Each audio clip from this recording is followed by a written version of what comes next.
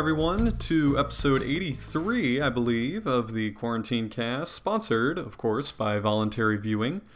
We're kicking it off today rather formally because, once again, Andrew and Lucas are nowhere to be found, nowhere to be seen. They're all away, and when the adults are away, the kids will play. I'm your host, Ryan Holtz, here to take you through another episode of the Solo Cast. Y'all ready for this? Lucas, do some audio editing there. All right, I'm volunteering Lucas for more work. Meanwhile, he's not even here to properly defend himself and set proper expectations for everything that's going on. So yeah, Lucas, do all the cool things. Oh, I have a lightsaber now. Oh, epic crazy battle. I'm Luke Skywalker. I don't know. Just trying to fill air at this point because dead air is negative air. So you kind of got to go stream of consciousness and say whatever comes to your mind. So now I'm imagining like a radio play where I play all the characters and Lucas dubs in just ridiculous, epic sound clips to make it, fully flesh out the universe, flesh out the world. And he's totally capable of something like that and totally has the professional experience and audio equipment to properly pull off that sort of thing. So I'm going to start with some crazy lines that he can put all together in the podcast. Oh no, you'll never get away with this. I've already done what I've done. There's nothing you can do to stop me now. Oh God, why did we let you do what you've done? Because you bowed to fascism. Oh God, just got real. Yeah, well, today is July 10th, and we are off and running, already a tenth of the way through the target of the Quarantine Cast. 18 minutes left. What's going on? What's going on in the world? Let's see. It's coronavirus continues to just dominate the United States in particular. A few other countries, including Brazil. Jair Bolsonaro, the far-right leader of Brazil, recently tested positive for coronavirus. They revealed that he was being treated by hydroxychloroquine, which Trump rather famously claimed is like a cure-all for coronavirus. I think that there hasn't been any of the top-tier scientific studies that have proven any effectiveness. The study that was being referenced was more of like a data dive looking into past people who had tested positive for coronavirus and whether or not they took hydroxychloroquine and whether or not it was effective in reducing their recovery time. And obviously, a study like that could be really flawed. You'd need much more of a laboratory setting and much more of experimental guidelines versus a placebo and everything like that to really see a true result. And I don't think, I'm not even going to say I don't think, I have seen no results whatsoever that this is proven effective, but it continues to be used. And in some cases used instead of proper medical treatment. And it has been just bad. So, yeah, more and more states are passing indoor mask requirements at all times when indoors, which is obviously a positive thing. And then some states are even extending that, of course, to outdoors as well. California has always kind of been that way ever since the CDC released their new guidelines that, masks were always good. Masks literally can't hurt. How about that? But apparently to some people, they can't breathe. The minute that they put on a mask, they can no longer breathe. So I sure hope that those aren't the same people that see the George Floyd video and say that he didn't die from asphyxiation. He died from just a heart attack or whatever else random shit you can come up with when he rather obviously was having his windpipe cut off by a police officer so that he could not breathe Meanwhile, a piece of fabric over your mouth and nose is apparently going to prevent you from breathing. So just throwing that out there. Maybe that's a straw man. Maybe there's no one that holds those two opinions, but I'm willing to bet that there's a little bit of crossover between the types of people who think that they can't breathe when they wear masks and the types of people that think that it's all a hoax and George Floyd didn't even die from Officer Chauvin kneeling on his neck with his hands in his pockets. So, yeah, once again, just back at it. Shit's terrible. Shit's gonna stay terrible. But, like, in a weird way, kind of positives taken away. Like, it really does seem like tides are shifting. They've been shifting, obviously, for the last 2 months. Media coverage, and especially social media prevalence, has gone way down in the last month or so, following all the protests and everything like that. But the protests themselves have not really died down. You just have to dig a little, and you will easily find just huge swaths of people continuing to fight for what they know is right and what they know will create a better world for all of us everywhere. Yeah. There was legislation that was passed with a veto-proof majority, I believe. Was that in Seattle or Portland? To cut police funding in half. Seattle it was. Defund police budget by 50%, reallocate funds to social services, housing, education, mental health, and more, which seems like exactly what everyone's pushing for, right? Like, that sounds ideal. Like, we're finally going to treat the root of the problem versus treating we're going to attack the root of the problem. We're going to try to develop a cure versus just treating the symptoms, quote unquote treating, in some cases just killing people that are displaying the symptoms of poverty, racial inequity, and you name it. So rather than that, we might actually take a step forward in trying to improve people's living conditions, because, shocker everyone, when you're not poor and desperate and oppressed, you don't commit as much crime. I know this is kind of a newsflash for some people, but it's absolutely just a verifiable fact. And I don't think I guess I should take that back. It feels like the majority of conservatives would heartily agree that with less poverty and less disenfranchisement, the less crime.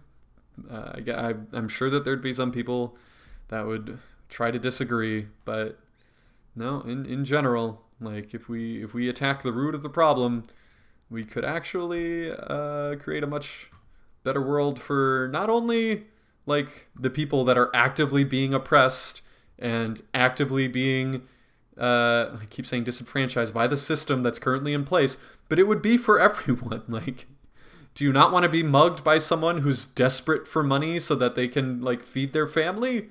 Because that affects you too. It's the same thing. Then you should be supporting more of a social safety net and more social programs that actively bring these people to eyes height. I don't care with everyone else. So I don't know. It's just, it seems obvious. It's not obvious, obviously. And you can debate people until they're blue in the face and you're blue in the face and nothing's going to change. And finally, footholds have been established. And, you hate to say it, but it was through violence. It was through actually setting shit on fire and, getting people's attention. That is what actually managed to change things. And as you can see, all of those things have died down now that people are finally starting to listen and they feel like maybe their voices are starting to be heard. And I say starting because, boy, do we have a long ways to go. We have a ridiculously long way to go until we actually reach equilibrium, equality, and utopia, which, Whether or not you believe that's even possible is a whole nother issue. But shouldn't we be striving towards it? Shouldn't we be striving towards a perfect world? Or is that just a bad thing to do? It's a bad thing to even try to like have everyone be just like living a happy, healthy life. I don't know. If you consider that's bad, then I guess we're not going to be able to see eye to eye on a lot of things. Like, that's just a thing. Other news: the conservative leaders are pushing for a ban of TikTok. They say due to its roots in a Chinese conglomerate. But meanwhile, so just for people that are unaware and people that like have a mainstream understanding of TikTok, what is called straight TikTok, which is like the dances and the goofy videos. Yeah, you might think this is dumb and worthless and we should be totally fine with banning this platform. But like if you take even one step further into the TikTok world, you'll find what's known as alt TikTok, which is very much not that. Very much just an active user base of people doing what they think is right and trying to spread messages that they think can otherwise like help other people. And they're behind such moves as the Tulsa rally, being a complete embarrassment to the Trump administration with its turnout and everything like that. That was all spread on TikTok and through K-pop Twitter. These small groups that took a huge interest in actually doing something, make an activism move, and a lot of people called it a prank by TikTok teens, but it was not a prank. Like, that was vocal advocacy that we're not going to take it anymore. Like, fuck this administration, fuck everything that they say. They're going to be spreading lies to a bunch of people that are not going to be safely social distancing or wearing a mask or anything like that. So, like, fuck these people. We're going to take it down. And they did. Like, that's the benefit of alt TikTok. And they pissed off the conservative establishment. And they're going to claim that it's because this Chinese company is mining data on children. But it absolutely is more insidious than that. And, like, meanwhile, all you have to do is look at every other social media ever. They're doing the exact same thing. Like, sure, they might not have a majority stake from a Chinese company. But, like, they're absolutely selling data to foreign countries. That has been proven time and time again. And it's not that much more problematic. And meanwhile, you're trying to disenfranchise a huge group of young activists that are taking things into their own hands. And it's just so transparent. And you know what? Like, fuck that. I really wish, sure, that TikTok wasn't owned by Chinese conglomerates. That'd be great. I would prefer that, given a choice between A or B. But you know what? It's not. So as a result, it becomes a lot more complicated than that. And a lot of people enjoy the app. And you know what? If an American alternative surfaces and TikTok teens all move over to that one instead, then sure, you know what? Fuck it. Maybe it would make sense. But instead, where we stand right now, like, you would be removing a platform from a lot of people that have a lot to say in a politically motivated way. And fuck everything about that. Like, you talk about taking away rights by people forcing you to wear masks in order to save other people's lives.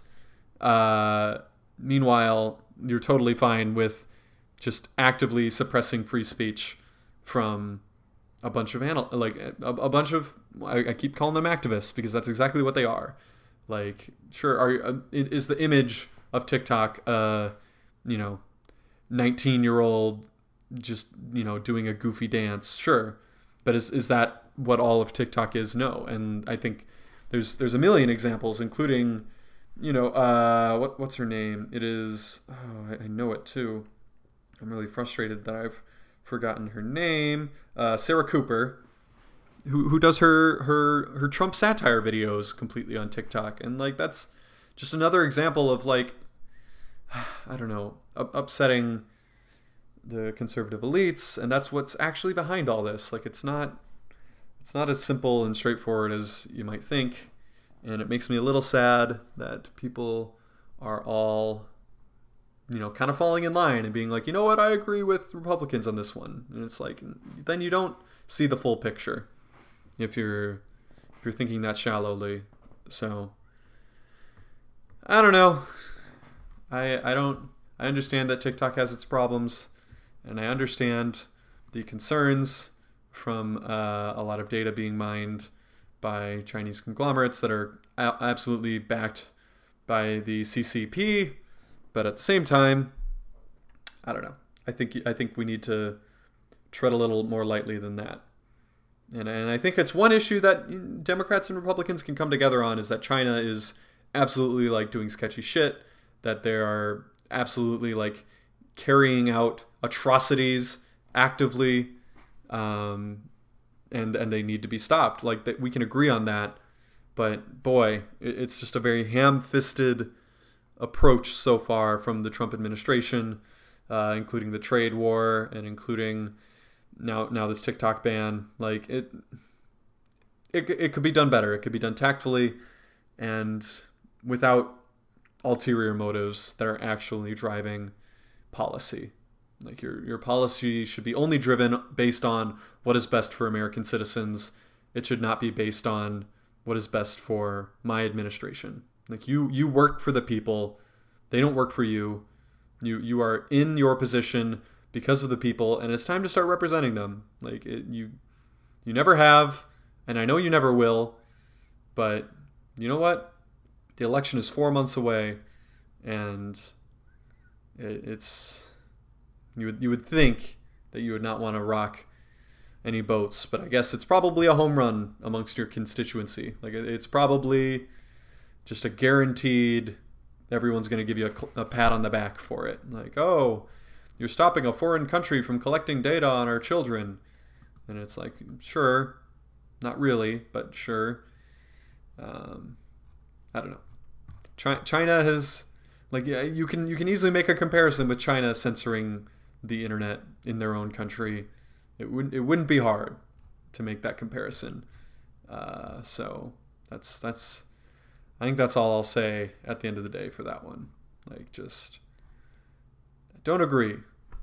And I've said it before on the podcast with Lucas that you need to be a little bit careful about that sort of thing, because a large majority of the, I'm not going to say propaganda, but of the press disclosures with China's involvement in TikTok have absolutely been parroted by conservative leaders in order to further that agenda. So that's all I'm going to say. About to wrap it up here at about 18 minutes. It's a weird thing doing a podcast all by yourself. I will say, I know some people do it. They're usually professional entertainers. They're usually paid to talk by people. And I guess we are in a way, Patreon, we love you.